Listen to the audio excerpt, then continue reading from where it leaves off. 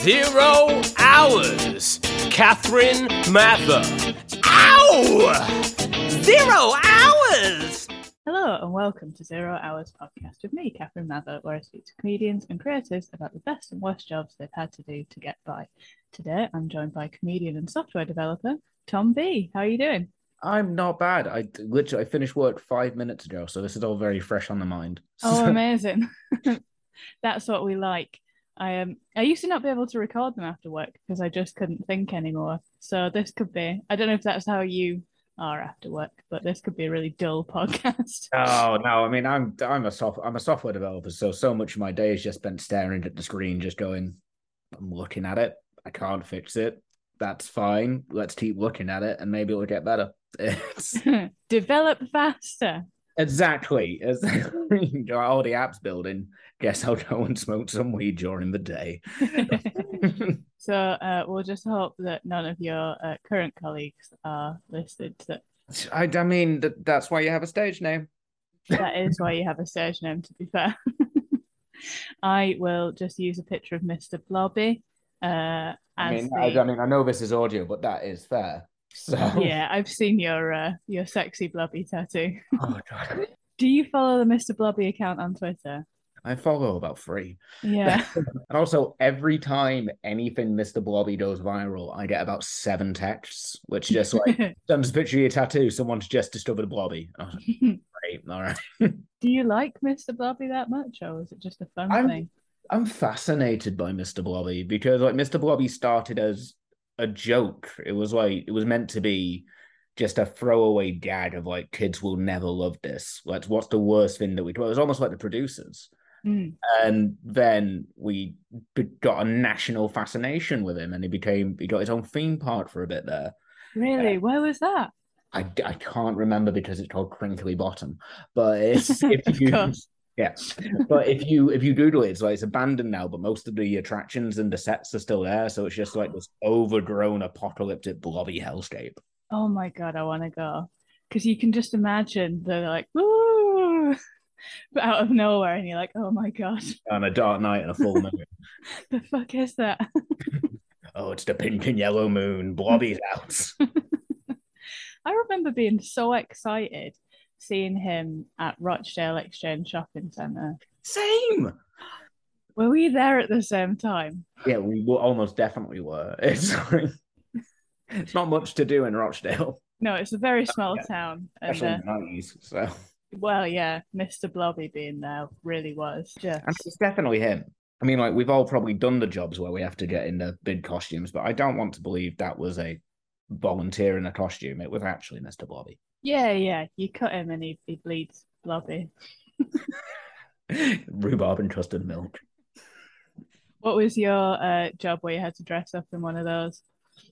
Oh, I've done a few of those. So my CV's really long and stupid. But when I was teaching circus, I used to do a lot of walkabout work.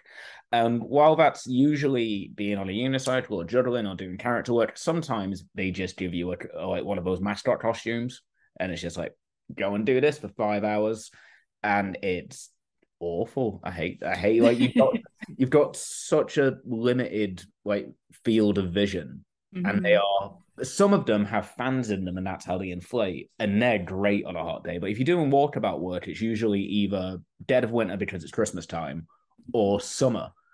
And if you're in a costume, it's almost definitely summer, and it's awful. Yeah, I was Peppa Pig and the Easter Bunny. Oh no! Yeah, and Peppa Pig must have been hard. Yeah, because it's such a wide costume, so it's like you're walking in flippers, and and corners are so much harder than you expect them to be.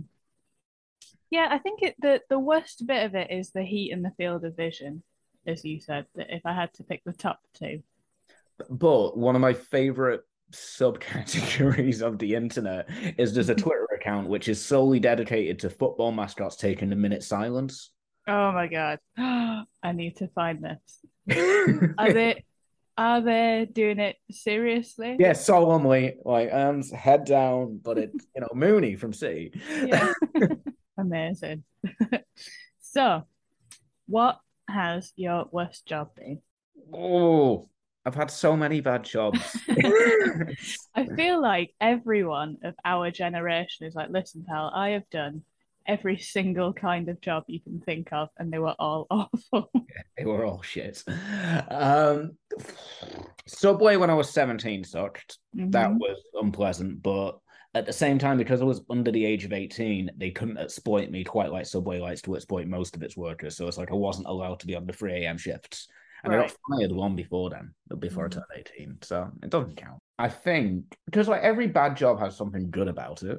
Yeah. Like, like like it's easy to say because I've worked in at least 3 Rochdale pubs and I managed the bar for a bit. Right, Yeah. actually, this is solely for you and anyone listening.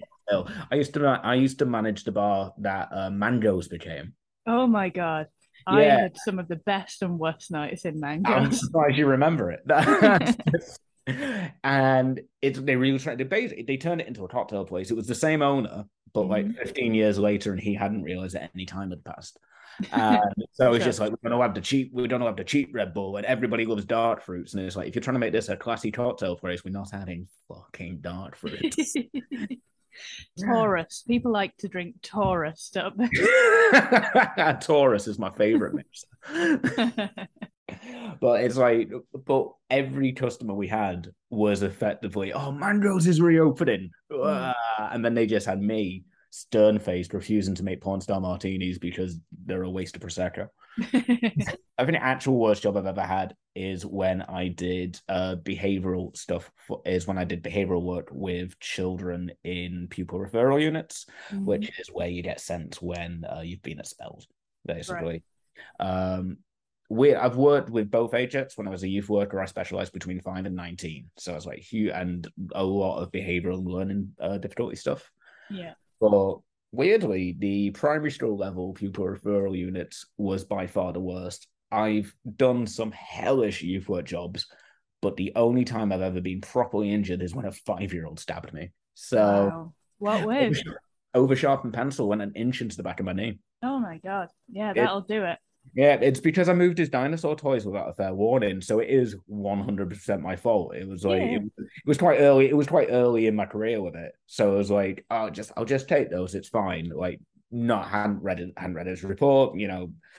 Wasn't aware fully of his needs, and he just all I heard was the word no, and just like this jab in the back of my leg. Oh, And also, this is why it was a shit job. I was working for an agency that happened in the morning, and I didn't get paid for the afternoon because I had to leave to go to hospital. Jesus Christ. Um, Agencies are just the biggest piece of shit Yep. employers, Yep. and they take half of what you earn per hour anyway. I'm convinced it's more Mm. because I'm an apprentice software developer, which means I'm on minimum wage, but I feel like I'm earning more than I've ever earned in my life, Hmm. which at 32 is depressing. Yeah, I feel similarly, and it's not. Yeah. Oh, but It's like, I'm so self-made. I'm freelance, and I don't know how much I'm getting at the end of the month, and that's exciting. And it turns out what's more exciting is knowing exactly how much you're getting at the end of the month. yeah, it's weird, isn't it? How not wondering where your next meal comes from makes life a lot less stressful. Who'd have known? Who'd have... So, was the social work, the youth work, was that something that you'd like? Was it a goal, or is it something that you kind of fell into? I kind of fell into it. I always liked it, and I always loved it. But I had been performing and doing circus still since like the age of 8 with a Mhm. company. You might know them because it's Rochdale, with a company called Starlight Circus Arts. Of Uh, course, yes. there we go. And so I worked. So after I finished uni, I worked with them, basically just as an excuse to teach stuff and worked with adults with disabilities because it just felt like good work that needed to be done, and I was young enough to not be too ground down by it. Mhm. And it just slowly evolved into youth work because I just gained these strange specialities where it's like, oh, Tom's really good at like behavioral theory, and also he'll teach them how to juggle. Send him there. Yeah. And it just got this I kind of like got this reputation with every agency I worked at as the one who will work absolutely anywhere because my CV read like a war veteran. Right.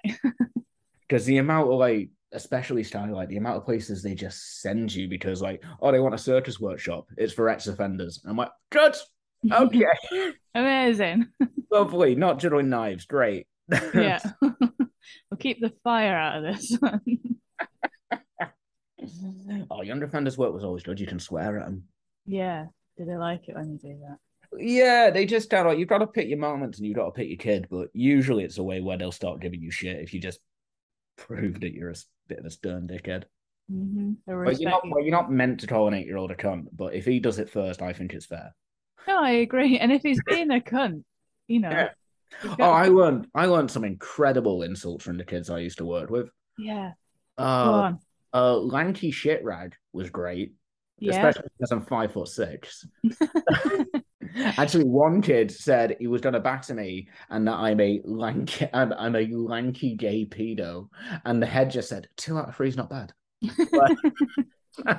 Oh wow, that's just like, what are all the worst words that I know to call somebody, and I'll just that's all it is. It's one of my favorite things about working with kids under high school age is that they say some of the worst stuff, but they have no idea what it means. No. Like the first ever lad I did one-to-one work with, like really extreme case. It was he was in a pupil referral unit, and his school wanted him to be full-time back at their school because he should have been in a pupil referral unit, but they hadn't expelled a student for 5 years and had Ofsted due.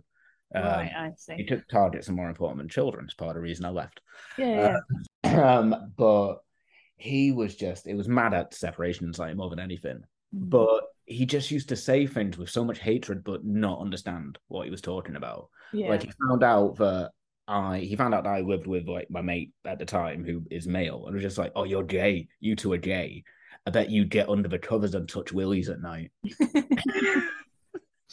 But what's that got to do with anything? Exactly. That's not gay. It's just saying hello. Oh, that is adorable. I know, it's really sweet. It's like, and then for the rest of the day, he would just, every time I would try and get him to do something, he would just say, "Fuck off and go and play Willy Worms." Oh, and that was so long ago now. He's prison age now. Wonder how he's doing. Well, maybe do a workshop, a circus skills workshop in the local Borstal. Oh, I did have to get out of youth work when all the kids I worked with started coming into the pubs that I worked in. Okay. Yeah. That was the moment. Just like, I've known them since I was 5, and now they can drink. I've been doing it too long. So was it all agency work that you did? Because I can't see that. I would imagine surely continuity is key with people or children who are in that situation. It's mostly agency work. Sometime when it was circus stuff, I would usually be hired by the school and it would be either one-off stuff or like in 4-week blocks. So like I also used to go into Bruce and do like a storytelling and filmmaking workshop, and it was like week by week. It was like 1 week was make the story, second week was storyboard it, third week was make it. I edit it over the week, bring it to them that way. Mm-hmm. And that was always, they've hired us in, and they've hired a company that I'm kind of a freelancer for rather than agency. But if I was in school, if I was in schools and it was one-to-one work, it was agency, but it was always long term. Yeah. But the problem with agencies is that they really they'll use it to try and get you to work 3 days, because like there was one job where they're like, "Oh yeah, you'll definitely be working with this child like for the duration of the year. You've just got to impress on this day. It's like an interview day, blah blah blah." And they love an interview day where you don't get paid. Mm-hmm. And I was just like, and then I got to the school, and at the end they was like, just, "Oh yeah, so it'd be nice to come by, enjoy working with a kid," and they were just like, "No, you're just covering someone while they're sick." Yeah, it's really common practice. Mm-hmm. So then, like, can you not? Yeah, no. So that's the one day I worked in that school. Shit. Yeah, it's like they'll send like 5 TAs telling them all it's like an interview and impress, but the school just wants cover and needs 5 TAs that day usually. So and then there's no way that you can just say that was just a day of work, pay me for it. Nope. It's because they effectively they tell you it's an interview. Right. The first couple of times that happened, I just started refusing to do them. I was like, Yeah. you can find me a job where I'm going in and I'm getting paid. It's like I would rather do day by day work Mm. than keep auditioning and it's not an audition, you know? Yeah. And also, you're either qualified for that job or you're not, right? Because I know that that's quite common as well in catering, as I'm sure you well know. Oh, yes. And it's I think if you've got a CV where you've worked in enough bars and restaurants, then you can do that job, Oh yeah. and it shouldn't be, oh, if you've worked at enough schools, you don't need to prove individually to each one that you can do it for free, right? Yeah, exactly. I mean that's it because like I started working with young people when I was 16. So like by this stage, if I was still doing it now, I'd have 16 years of experience in youth work of some degree. Mm-hmm. And yeah, and again, agencies just like you gotta go prove yourself and encourage you to pay for the qualifications, which don't even matter because there's only so many TA level 4 jobs actually out there, and they tend Yeah. to be in house. It's very discouraging. Yeah. So was that the reason that you stopped doing it, or was it? Yeah. Partially. It was part of it. The reason I officially stopped is as you know, I walked with a stick because of my bad knee. Mhm. That happened in a nursery I was working at. I was trying to well, it didn't happen there. My injury is from years and years of performing circus. But it kind of like got to the point of no return on my bad knee when I was working in a nursery, and a very adorable child was just running across, and he was basically about to stage dive into the chicken coop. Right. Because posh nurseries, they're the only ones who are open on the holidays. If I'm doing nursery work, it's in the school holidays, and only the posh ones are open. At a Yeah. chicken coop, it was in Macclesfield, and it was like it's like just this little nursery there, and then just hills as far as you could see as their back. And I was Yeah. terrified of losing children the entire time. Oh my God. Yeah. Because if one just starts running, Yeah, what, like, they could go forever. yeah. So this kid's kind of like he's about to stage dive into a chicken coop, so I had to kind of like dodge and grab him, and I just twisted around my knee and was off my feet for about a week. And it's never really been right. Something was always going to happen for it to get bad. It's like I'm not Mhm. blaming the stool, but it was one of those where you're just like, oh, it's not worth doing this to myself for 45 quid a day. Yeah. That's a shame that it feels like it's one of those jobs that's perhaps undervalued a bit. Any job where people are facing usually disenfranchised people is undervalued. It's like if you look at the care sector, it's filled with underpaid workers who really aren't up for the complexity of the job. But you know, it's a low paid job, so you don't get. I'm not going to say skilled workers because that's not fair, but like you know what I mean. It's like you don't get the people who are qualified or able enough to do the job if you're not paying for that. You end up with people who are at loose ends who either want to fill a job or that. And education has the same problem Yeah. because even if you end up in a school and you end up salaried with them, in some way, like there's always a bunch of resentment from in-house TAs to agency TAs because they seem to think that we get paid more than them, Hmm. and it's not. It's just we get paid weekly. That's the only difference, and Yeah. considerably less. But like it all. I always say because I have no problem talking about money at work. It's like Yeah. I think everybody should know how much everybody's on. Oh my God. Yeah. Absolutely. We'd all get paid more, won't Yeah. we? And like I always say, it seems like we get paid more week by week, but when the 2 week holidays come up, we're not being paid for our work because we're Mhm. not working and we have to go to nurseries and do that. You get 2 weeks off salaried. Yeah. And also in education, I know that some places will do the contracts from September to mid-July. Yep. So even if you do work there, you do not get paid for that 6 weeks holiday. I worked for a school with an agency for 2 years, Mhm. and yeah, it was that. I worked basically. I think I started there in the second term, so I worked the second term, didn't get paid in half term or the holiday. Worked the third term, didn't get paid for the 6 week holidays. Started again, kind of like got the message from the agency. Oh yeah, they want to rebook you in September, and I got this in July. I was just like, why can't they pay me? Yeah, it's insane, isn't it? I mean, education's. I trained as I told you my CV is long and weird. I trained as a teacher for a term Okay. because I thought it was like what I was meant to do. It's not. No. I love working with kids. I do, but it's the best job in the world. Like 9 till 3, but like everything outside of that is horrid. So what are the worst, most off-putting aspects? I think for teaching, certainly, I was with a year one class and I was getting in at about 7 o'clock in the morning. I was leaving after a lot of people. I was leaving at about 6 o'clock some days.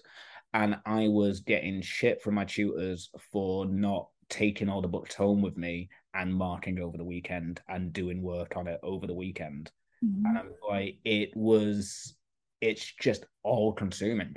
It's Yeah, you to really want to do teaching. yeah, And then you've got to want it a little bit more than that because it is just a lifestyle. It's not a job. And yeah, you can, and I don't know how professional teachers who also do comedy balance it because I couldn't balance training. yeah. It's difficult, isn't it? There's quite a few, and doctors as well, who I, do I comedy. never understand how doctors, I had no idea how Harry Hill pulled it off. No, like, because I imagine, yeah, it's like a calling, right? You Mm. do it or you don't do it. So and similar for comedy, I don't know how you would balance those at all. Imagine being on call while you're dying on your ass at King Kong. Yeah, you'd be like, please let my beat go off. Oh, Please. I could be resting. Yeah, it's an extra sting to those shit gigs, isn't it? Yeah. Yeah. For I mean, I sure. always I always find that anyway, because like especially now with the like knee and adjusting to disability thing, I'm just like, I'm only doing gigs if I know they're all right. Yes. Which is it's really hard to do when you're at my level of comedy. Like I'm not at a point in my career where I should be being picky, but now I have to be.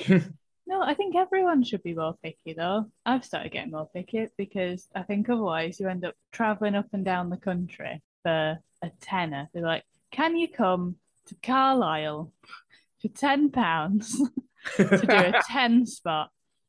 And you're like, no, You I don't like to want do to eight actually. hours on a megabus for 8 people. And then go into work tomorrow on 8 hours of megabus sleep. Awful. I mean, like comedy. I mean, I think comedy is probably the worst job I've had. How did you get into that? Again, it all goes down to my knee. I was living in Germany working I was a European volunteer, working with a youth circus company out there. We would take kids from local schools, bring them into the bid top that we had, teach them circus skills and put together a show over the week, and then they'd do it in front of like their friends and teachers and family. It's a really nice project. Hmm. And that was when my currently bad knee started kind of like first acting up because I had surgery on the first one when I was 19. And then this was when I was about 25. It's just years of wear and tear. Mm-hmm. And I can't work because Germany are way more on their insurance than and not exploiting their workers than we are. So What? yeah, they were just like, "You're injured, you're not working," and I Mm, was like, "Why? I can because I'm used to that like British mindset of just like, no, I will work because I've got another leg, it's yeah. fine." And then they were just like, "If it gets worse, we're liable." And I'm like, "Cool, I won't work, that's fine." Yeah. But and obviously I was like quite bummed out about that because circus had been such a huge part of my life, like 17 years. Mm. And I was still booked for a few gala shows, like in Ireland mainly, and I had to like, oh, I'm gonna have to cancel, blah blah blah. And it's like, look, it circus is quite similar to comedy in that if you're booking someone, they're probably your mate. Yeah. Um, so just like, we'll pay for you to come over anyway. Just why don't you MC it? And I just realized that microphones were quite fun, Mhm. and there's a certain powerful feeling in making loads of people laugh. Yeah. So, and luckily, Berlin has a really strong English open mic scene for comedy because it's just a city of expats. So, Yeah. that was in my last 3 months of living in Berlin, and I think I did like 40 gigs in that time. Wow. Yes, That's so like many to yeah, begin like with as well. yeah, like all white. Effectively, every one of them cycling distance from my house. I never had to leave Berlin. Amazing. I know a lot of people who started out on the Berlin English scene. Yeah, it's a lovely place to learn because like there's no progression unless you speak German. It's Mhm. like the only people who kind of like go on to be on German television are the German speakers, but they do so well because a lot of what certainly when I was there, a lot of the comedy that was coming out of like newer German stand-up comics was completely unknown to them. It was stuff that we've seen for years. Yeah. Or like, oh, like for example, there's Vincent. I can't say his last name, which has got a P. Vincent Farlin, who is basically if Seth Rogen did stand up, Okay. uh, they've never seen stoner comedy in like pure German, and they've never seen that kind of delivery and that kind of humor with German. Usually, traditionally German comedy, super slapstick more than anything. Yeah. They love slapstick and they love sketch. Right. They love low hanging fruit. And, like I think, I forgot. It's like something from Marcel. No, that's not it. I'll Google it later and feel silly. But like one of the most popular comedy characters is basically Vicky Pollard, but German. Oh, okay. And it's so it's like, yeah, the people who do get to TV do phenomenally well over there. Yeah. And the rest of us are just like, I'm not learning another one. I can speak German, but I would not perform in it. No. Why is that? I think that you can directly translate sets, but it still loses something because like part of why jokes work is the cadence. It's how it is. It's even like the grammar specifically, and German grammar is quite specific and different to ours. Yeah. So it's like it's possible to be very funny in German. It's just I don't think my German's strong enough to. I think I might be able to do it. I just don't think I'd have the confidence to believe I was doing it, if that makes sense. Yeah, I get you. Because I think it's just another. I always have a lot of admiration for people who perform in a second language because it's so much. It's not just learning a language, is it? And as you said, directly translating it. It's like culture and references and just how things sound. Certain words sound funny and they might not do. Oh yeah. Oh, when I came back to England and started trying to do open mics here, I died on my ass so hard for like the first month because it was just everything I wrote, like it worked in Berlin and it had kind of like been hacked away so it would work in Berlin, and Manchester is not Berlin. Yeah, that's really interesting because that was going to be my next question. How was the transition? Yeah, I mean, I think the transition was harder because I went from being able to gig pretty much at least 3 to 4 times a week, multiple times a night to, I mean, Manchester open mic is now, if anything, a bit too big. But back then it was Frog and Bucket, Comedy Store, Comics Anonymous. Yes. And that was it. Comedy Balloon, obviously. So that was hard. It was really hard, kind of like going, I just do this to feel better about myself. I just like going out and talking and getting the laughs. And it was very difficult to then come back to, no one here, like, because Germans also tip, is worth noting. Bucket shows in Germany. I once did a gig over there at Hamburger Mary's, which is a very famous drag bar chain. And it was a very, very queer audience. There was 7 acts on and we all got €50 each in the bucket. Oh, amazing. It's nuts. It's just, and then I came here and it's just like, well, if anything, you should be paying us, to be honest. Yeah. You've got to buy 2 drinks. That's what we'll pay you. I'm so glad I've never done stand-up properly in London. I'm so glad. Oh my God, yeah. It sounds horrific. It sounds insane. I'll just, for context, because I appreciate that not all of our listeners will be aware, there are certain shows where not only will they make you bring the audience, so you have to bring one. I had someone ask me to bring 14 people once, and I said, no. 14? I don't even know 14 people. That's insane. And then he was like, just bring 5. And I was like, no. And he was, bring 1. And I said, I'm not going to bring anyone. And he was like, okay, I'll see you on Thursday. But they do that. And also certain ones will make you buy 2 drink minimum at the bar to fund their bar sales. I hate bringers because I have this theory that if you keep making your friends go to your open mic performances, they're not going to come and see your Edinburgh show. No, because I think you shit. Yeah. Because you are when you start out. You lose so much good grace. Whereas it's like, no, I've been doing it 5 years now. I'm finally ready to show it you. Like, yes.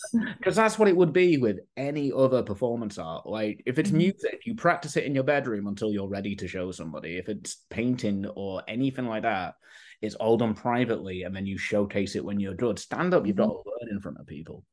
Yeah, and that's what makes it difficult because you're like, hey, do you want to watch me come and learn the violin in front of 30 people? I would watch that Edinburgh show though.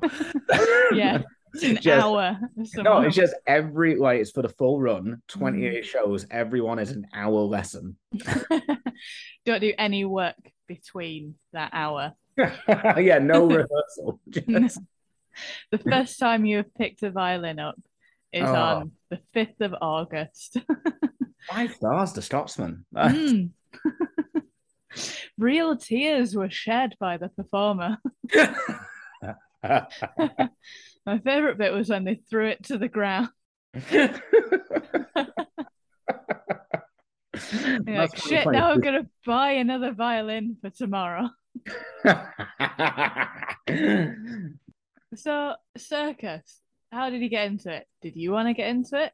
Was it your family? A family friend was involved with Starlight Circus Arts in Rochdale, and I went to see one of their shows when I was about 7 years old. Mhm. And there was a big swinging rope section, and it looked really fun. So I just kind of hounded our family friend until they would tell me how I'm able to do it. Yeah. And really, it was just something to do on a Thursday for like a very, very long time, for about 10 years. It was just what I did on Thursdays and where I saw my friends.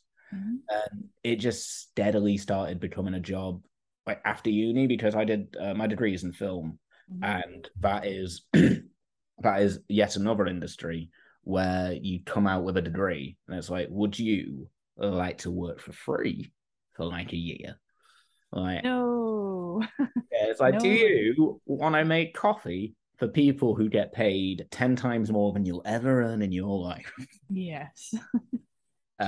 So I mean, you try it, but I was not in a position to be doing unpaid internships, and Starlight offered me a job. So I was like, oh, this will do for a bit. I like circus. That'll be fun. I was originally going to go to circus school, but my dad wanted me to do politics. So we met in the middle and I did film. Yes.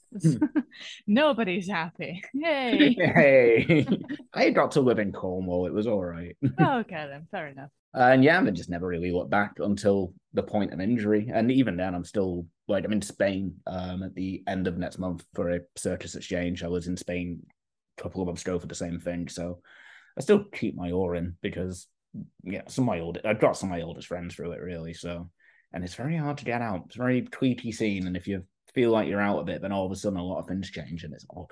Yeah. And Once you're in, sometimes you're they give in. me paid MC work, which pays way better than any comedy MC work I've ever fucking done. Amazing. And they love it because like most circus MCs are doing circus tricks, and they're like, you sort of juggling, now it's time for my juggling bit. And it's good. I don't have anything against it. But whenever I do circus MC, I approach it as a stand-up. Yeah. So just there, and it's just nothing but jokes, make jokes about that, you've seen me and Andrew do stuff, play a lot of audience games. Mhm. And yeah, so I get a fair bit through that because they're just not used to someone who's just like, oh, you don't need. I've been the only MC who doesn't turn up with a suitcase of props like this. Yeah. Where's the dressing room? So, what else is on the worst jobs menu for this evening? Menu. I did a week cold calling, which I didn't realize. I signed up for a call center job. Right, the clue should have been when they said it was cash in hand. But it's like that. That's always. But also, I love cash in hand work. It's so good, isn't it? I love it. Just finish your shift, get given a wad of cash. It's great. You feel like a drug dealer. Yeah. That's all I want to be. But yeah, it was in Manchester in this tiny little office. It was very clearly a newly set up like office. Like they rented the space and built the office in there. Mhm. And it was calling people and saying, oh, our systems tell us that you've been in a car accident recently. I see. And if they say no, I haven't, then it's like, oh right. Well, sometimes these systems can get a bit confused. Has anyone you know been involved in a car accident? You're basically cold reading people. Could you be involved in a car accident? Are you sure? Like, and it sold it. It's so because occasionally you do it's a numbers game. Like you call 200 people a day, and you'll probably find two who have actually been in a car accident recently. Maybe one of those will take you up on it. It's a sales job, and I'm awful at sales. So I'm so bad at because I also did I'll get to that. Sorry, and it was so shady. Because even when people do make these claims and they actually have legitimately been in it and they argue insurance, it bumps up their insurance rates massively. Really? Yeah, if you make a claim, you end up paying more. That is not fair. Well, no, but the world isn't fair, is it? That is true. That's nothing. Like we live in the darkest timeline. It's just how it has to be now. I We live in guess. a world with actual supervillains. It's like there is someone out there with enough money to solve world hunger, and he's too busy carving his dick on the moon. Yeah, Bezos. Yeah, well, Bezos, probably Zuckerberg, Branson, like all of the white male billionaires. Yeah. It But it it, it is supervillain shit. It's like mm, Batman would fight them, and I stand by it. yeah. Although Batman's superpower is very much that he's rich, isn't Oh yeah, I mean Batman's superpower is also capitalism. it? Yeah. He never killed anybody. He just beat them half to death and left them on the roof of a skyscraper. And then let austerity do the rest. Yeah. Fuck him. So you lasted a week in that job. Was Oh, it I stopped turning up. fair enough? It didn't sit right with me. It was clearly a super shady business. I just stopped turning up and was not chased. Okay, so they just let you go. Yeah, they were just like, we're not getting him back. Wow. I always think you know the quality of a business when you don't go and they don't check in because you could have been in a car accident. They could have got a sale. Oh, maybe I'd have got an employee discount as well. Yeah. Oh no, it was up. I've done a bit of call center work because, as I think every comedian ever has. It does Right. come up quite often Yeah, on this. I refuse to write material about it. Yeah. It's like because I think I've seen the own call center shit set like more times than I've seen my own. Yeah. Or the one about completing Tinder. Oh, completing Tinder, completing Netflix, Uh-huh. identifying as insert, noun. Yeah, attack helicopter. Oh God, the thing is, I run an open mic night, so I shouldn't. So, fairness, I make it very clear how I feel about a lot of shit that like that kind of material because we still bill out that night as alternative comedy, even though that one's not. But so we're just like, look, this is a nice night. And we're giving you 10 minutes, unlike any other night anywhere at the moment. So if you fuck it up, Tom's coming on with a stick and dragging you off stage. Just give us 10 minutes of your best pedo jokes, please. I've seen so many pedo jokes. I think the best pedo joke set that I ever saw was such a it was such a lovely night. It was an afternoon gig. The guy who runs it is the sweetest man who makes vegan cakes. It's it's that kind of thing. And this I guy, love an afternoon gig as well. I love anything where I'm home before 9. oh, it's perfect. It's the absolute dream. And this guy turns up, starts doing his pedo jokes, and the room is furious. And he is shaking and sweating and just walks away. Oh, God, we were doing Valhalla Decadence, which is our alternative comp show, in Edinburgh one year. And one of the acts kind of like did that very typical male comedian thing of thinking that because it's a character, they can say slurs. Like that. Oh, it's not. I don't think it. I'm pointing out how ridiculous it is. And there's like, there's better ways to do it. And it's like, it was right at the end of his set, but somebody like dropped one in. And I just came from backstage like, nope. And that's you done. Oh, I just like, someone tried to applaud him. I was like, we don't do that. He said a bad word. We boo him off the stage. And it's. Well, because as well, when it's your night, it's reflected on you, isn't it? Yeah, exactly. It's like how that stuff is handled is really important. It's like I'm always quite glad that I suppose it's one way that my day job and comedy actually do intertwine quite well. I'm really glad I've got a strong background in safeguarding because it does mean that nights I run, are as safe as I'm able to make them. And it's hard to make a safe open mic. That's the main thing I've learned. Yeah. Because you don't police them. And it's like almost every night at the moment, certainly in Manchester, as they show up and go up. And it's very, very hard to police. And, I had to have so many messages from comedians. I was like, we've heard this about this person. And I'm like, oh, good. That's something else for me to deal with. Amazing. Yeah. But it's weird as well, isn't it? Because you can't, you don't want to go off hearsay, but also that is all you have to go off. So what do you do? Yeah. Well, I mean, you should always believe the victim. And also, it never feels right believing the man. But sometimes As a rule, he's wrong. yeah, I mean, like it's usually the man. It's hard.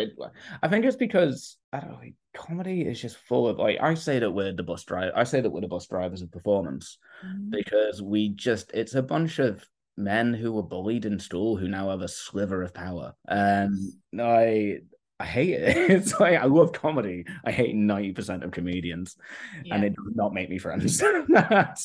Yeah, I think that's it, isn't it? It is a group of people who know what it's like to be on the outside. Yeah. But who have now, and I would say most people do, in my experience, create quite a nice environment because everybody knows what it feels like to be the outsider. But there is the odd one who's like, aha, power. Girls want to have sex with me now. I think the worst thing is like because you are right, it is usually bad apple ruining the bunch, but they can act as like a catalyst so often because like the amount of like shit behavior you come across and it's like schoolboys at the back of a room sometimes, like just like giggling and egging each other on and like not necessarily for like harassment stuff, but certainly for being dicks who don't make people feel safe. Because most comedians, certainly in an open mic set, because you get an awful lot of people who haven't done it very much and they're funny in the pub. And that comes with kind of like a certain like laddish demeanor, which they don't seem to realize doesn't make people feel safe all the time. No. Yeah, I get that. Yeah. So what would you sort of advice would you give to people with regards to safeguarding their comedy nights? In terms of safeguard, like honestly, run a night with someone else. Don't run a night alone. That's because I run it with my double partner Andrew Marsh, and it is so much easier because I usually get most of the messages, but it is so much easier to just obviously clear it with whoever you need to, but like sending him and just got this. What do we do? Yeah. And yeah, so that helps, and having a second opinion, having someone you can trust, and just communicating openly, because in some cases we've had people approach and it's like this person is a creep and not comfortable with this and that, and you've talked with them about it, and it's like they don't actually want anything done, they just want the night to be aware, and it's just a case of keeping an eye on them, sort of thing. So I can just always talk out, find out what you want. If someone comes to you and is accusing somebody of something, find out what they want you to do about it, because sometimes it doesn't have to be a witch hunt. Like it sometimes can be, because comedy loves a witch hunt. Yeah, loves a witch hunt so much. It's like I was just in the middle of one because a comedian Edinburgh Fringe in 2019 told us that they had booked our accommodation and took our deposits, and then had not booked our accommodation but had taken our money. Yes, I've heard about this instance. Yeah, and it went public, not by me. I was like, someone has done this. This is the situation I'm in. If you can help. And someone else named him, which is fine. It happened, and it turned out it was a pattern of behavior with various other rats, so it's good that it happened. But it became such a witch hunt led by people whose business it wasn't. Yeah, and it's kind of like it was led by people wanting to watch someone below them fall, in my opinion. And it's like, because it was vicious. It was like they really went for the guy. But in the meantime, we've got comedians who are on TV who are doing much worse. And it's names that I know, and I'm not high up in comedy. So well, I saw a lineup once, and I was like, every single one at one of the big comedy venues, I was like, every single one of them I know has got allegations against them. Exactly. Several. And the fact that they can still get booked is insane to me. There are so many open secrets in comedy that no one cares about, so long as it will sell tickets. We don't mind going down the throats of middle spots and open spots, because it doesn't matter if they get cancelled. But when it's someone who actually can shift units, it becomes a bit different. Yeah. I've seen so many Notes app apologies get deleted from socials after a few months because it's started getting work again. Wild, isn't it? Again, a bunch of people who were bullied. Well, quite. So, shall we try and I know we're coming up to We our absolutely need to time. light this up, don't we? Yeah, so I was gonna say, what's your best job been? Right. In theory, it's circus in a lot of ways. I got to travel. I got to I lived in Germany for a year. I got to go to conferences and do talks on the power of youth circus in like Denmark and Spain and all over the place. And I worked on some incredible projects with great people. And I did that in London as well as Germany and Rochdale. I was freelance for a long time, and that was great and a really nice way to spend my 20s. Yeah. But I do not think I could do it now because it turns out I like disposable income. Yes. So I think my current job is Mhm. the best by far. Yeah. I'm working from home, which from a disability perspective is great. It's been a weird transition though, because I've come out of working for agencies, working in hospitality, working in all these industries where you grind yourself to the bone and get less than minimum wage sometimes. Mhm. Whereas this is, at the moment, it's relatively low paid, but it's tech. It's so long as I don't, fuck it up, I'll be all right in a year, sort of thing. Yeah. For what is considerably less work. Isn't that so strange? Because yeah, I'm in exactly the same position, and I guess the work is different, like, but just when I look back to the 12-hour waitressing shifts, exactly. It's like wow. I've done so many jobs which have, while not caused the disability I now have, certainly contributed. And like I've ruined my body through so many shit jobs. And then I've come to this, and it's just like, oh yeah, just sit on your laptop. If you can't do it, watch some YouTube videos on how to do it for a bit. You've got an hour for your lunch. It's Yeah. no one will really check up on you. It's mad. I mean, it's got its own stresses and its own, and there's so many because I work for a very large and evil fast fashion company, because ethics are for people without rent, as far as I'm concerned. Yeah. It doesn't sit right because it's everything I stand against from like a moral thing, but I'm also like, man, they're paying me. Like, I do need to eat, so just need to eat, and it's like, oh. well, like, the app that I'm working on got launched today to the public, which is weird. But I'm having meetings about how traffic's going to be high at this time because this influencer who was on Love Island is putting it on their Instagram, and it's so alien to me. Yeah. And I just occasionally go on our main app, and I'm just like, oh, I don't understand fashion in this. You have to start watching Love Island now. Oh no, I watch Love Island anyway. I love it. Oh, okay, fair enough. It's like Shakespeare to me. I love really trashy reality TV because the smallest of moments is just expanded into like what can last like multiple episodes. And it's like I trained as an editor when I was in uni. So anything which is about the power of a good edit, I really, really like. Same reason I like yours so much. Yeah. And also, it's killed an awful lot of people, hasn't it, Love It Island? has indeed. It has So, indeed. for the body count alone. Yeah, I mean, you kind of have to. Or I mean, what's it for? Well, yeah. They God, have let got them better. play. They Yeah. have got better with their safeguarding, but it took them a long fucking time. Not good enough, in my opinion. No, not at all. It's like, oh, like this season, you're just watching it and you're just like, how did you pass the screening process? What It's like, screening process? well, I mean, there must be one. It's like, to make sure that you can handle the pressures of inevitably becoming a meme. Yeah. And I mean, and I'd be like the housewife's favorite. It's weird, isn't it? Because I had a tweet that got 400 likes and then the abuse came and it spammed me out. I could not deal with that. We're not meant to, are we? Oh, I can't.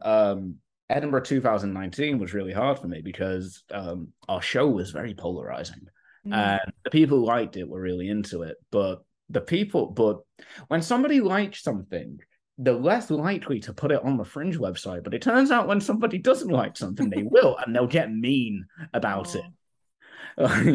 Like, they just don't think that you're a person, do they? That's the oh, exactly. I mean, and in fact, we weren't doing free Fringe, so it's not like they did pay to see us. So I think my favorite one was it was like it's nothing like the description like the description made out, and Andrew read that and was just like, wasn't our show description just a series of puns that you wrote in February because we didn't know what the show was going to be? Like, yeah, It's meaningless.